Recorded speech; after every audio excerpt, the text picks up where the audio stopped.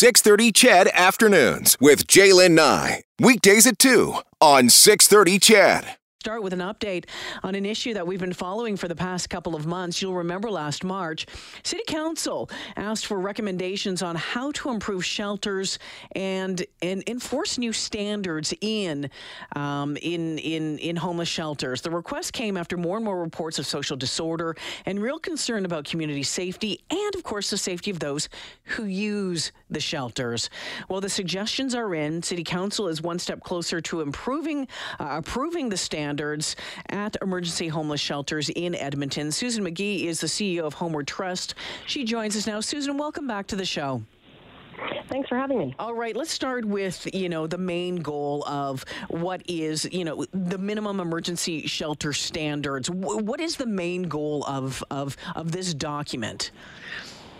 Well, there's clearly a need to ensure that folks are being served with dignity and they have a good night's sleep, and that we've removed the barriers that may present themselves to some folks in terms of accessing shelters in the first place. And, that's a lot to say, but it's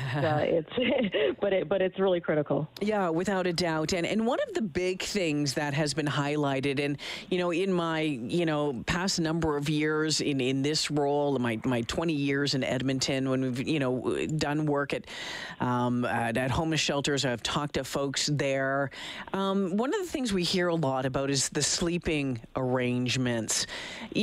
From where they are right now to this minimum standard, looking for the improvement, how would that change under this guideline?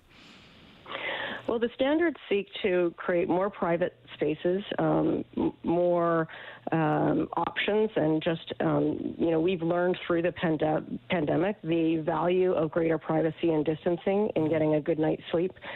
So that's one of the things that it seeks to do, is really establish the standard and the environment that folks sleep in, and sometimes that environment being disruptive to getting a good night's sleep. Could this lead to shelters that are open all day, maybe, shelters that aren't as big, maybe smaller shelters?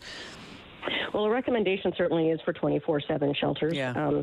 That doesn't mean that everybody that's accessing the shelter during the day is just there to sleep. The recommendations are also to enhance some of the work that's ongoing and has started around connecting folks directly to housing teams and having assessments done. So it does mean, though, that we don't have folks having to line up really late at night just to have to leave really early in the morning. Yeah, Susan McGee is the CEO of Homeward Trust, joining us this afternoon. One of the other things that we've heard a lot, and I think it goes back in part to the sleeping arrangements, but also shelters that have spaces for couples. That's an issue, isn't it? It certainly is, and it is sometimes the reason folks will choose to not go in a shelter in the first place, and I think understandably it's something that has to be done thoughtfully and ensure privacy, et cetera. But we know that when we've interviewed folks who have reported that their barriers, that is certainly a big one. Susan, the report also suggests that service providers also need to consider Indigenous historical trauma. What would that look like, do you think? Well, there's a really important role that Indigenous community will need to play in ensuring that that transition and the inclusion of those standards is done well. And so I think a first step will be to include Indigenous organizations in establishing that. But what it does also acknowledge is that folks who have experienced trauma, who have historically an experience too of how shelters have treated community members, and I'm not pointing fingers at a particular operator or anything like that, but the fact is Indigenous community members are often experiencing racism and other circumstances that would prevent them from accessing services. So what that looks like in terms of the operator and the operating model is going to really need to be Indigenous informed. But what we do know is that it is something that has been shared by community members, that they do not feel comfortable in shelters because of some of the things that they've experienced in their past and experienced through residential schools.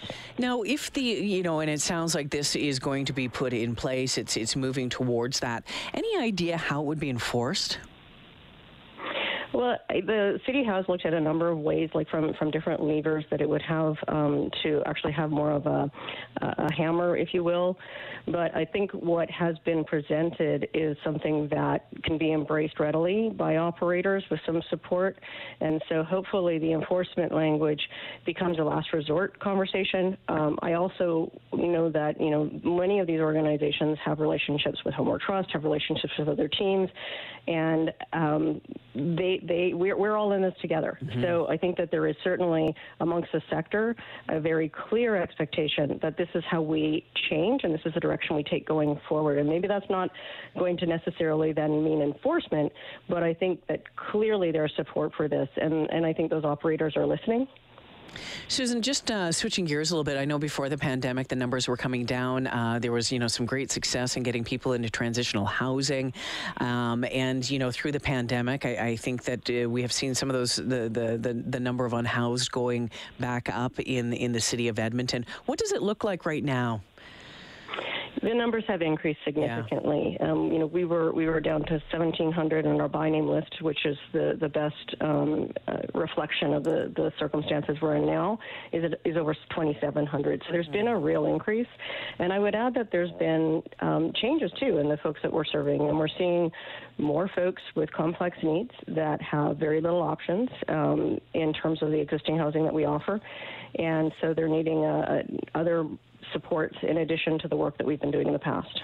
With the numbers, the COVID cases going up again, I suspect that is on your radar once again. And are there any plans in place, any thoughts in place about what might happen if those numbers, go really high again, and maybe having to, put in, like what we did at the center downtown last year? Where's your head at with that?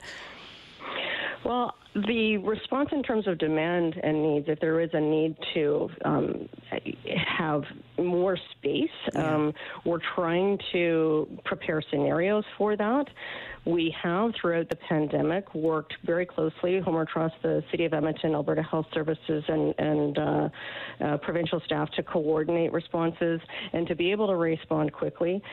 Fingers crossed that the additional bridge housing that we've opened as a result of kind of some of the pandemic funding that was made available in order to kind of add to our available spaces will be continuing to support much of that through the winter, and hopefully that will be sufficient. But we are constantly in a conversation. We meet very regularly around being ready for those circumstances that could honestly happen, because that's what we're all checking on every day. Susan McGee joining me this afternoon, the CEO of Homeward Trust. We'll leave it there. Susan, thanks for joining me on this Friday afternoon. I appreciate it. Thank you so much. Yeah, take care. Looking towards making this minimum emergency shelter standards, like putting in place a document, some of these rules saying, okay, this is what is going to happen. Some of these things like better sleeping conditions, maybe a little bit more than a mat 18 inches, mat on the floor 18 inches from somebody else's head, maybe, different food options, a place to store some belongings, including spaces for couples and separation between beds and communal eating areas. Those are all some of the things that are in this standards that City Council is looking at. And we know, and it's believed, we don't know yet, but we believe, and the people behind it believe that this is going to make a big difference for those who are accessing the shelters, and certainly will help the shelters themselves with knowing what to do as we continue to move through this situation in our city.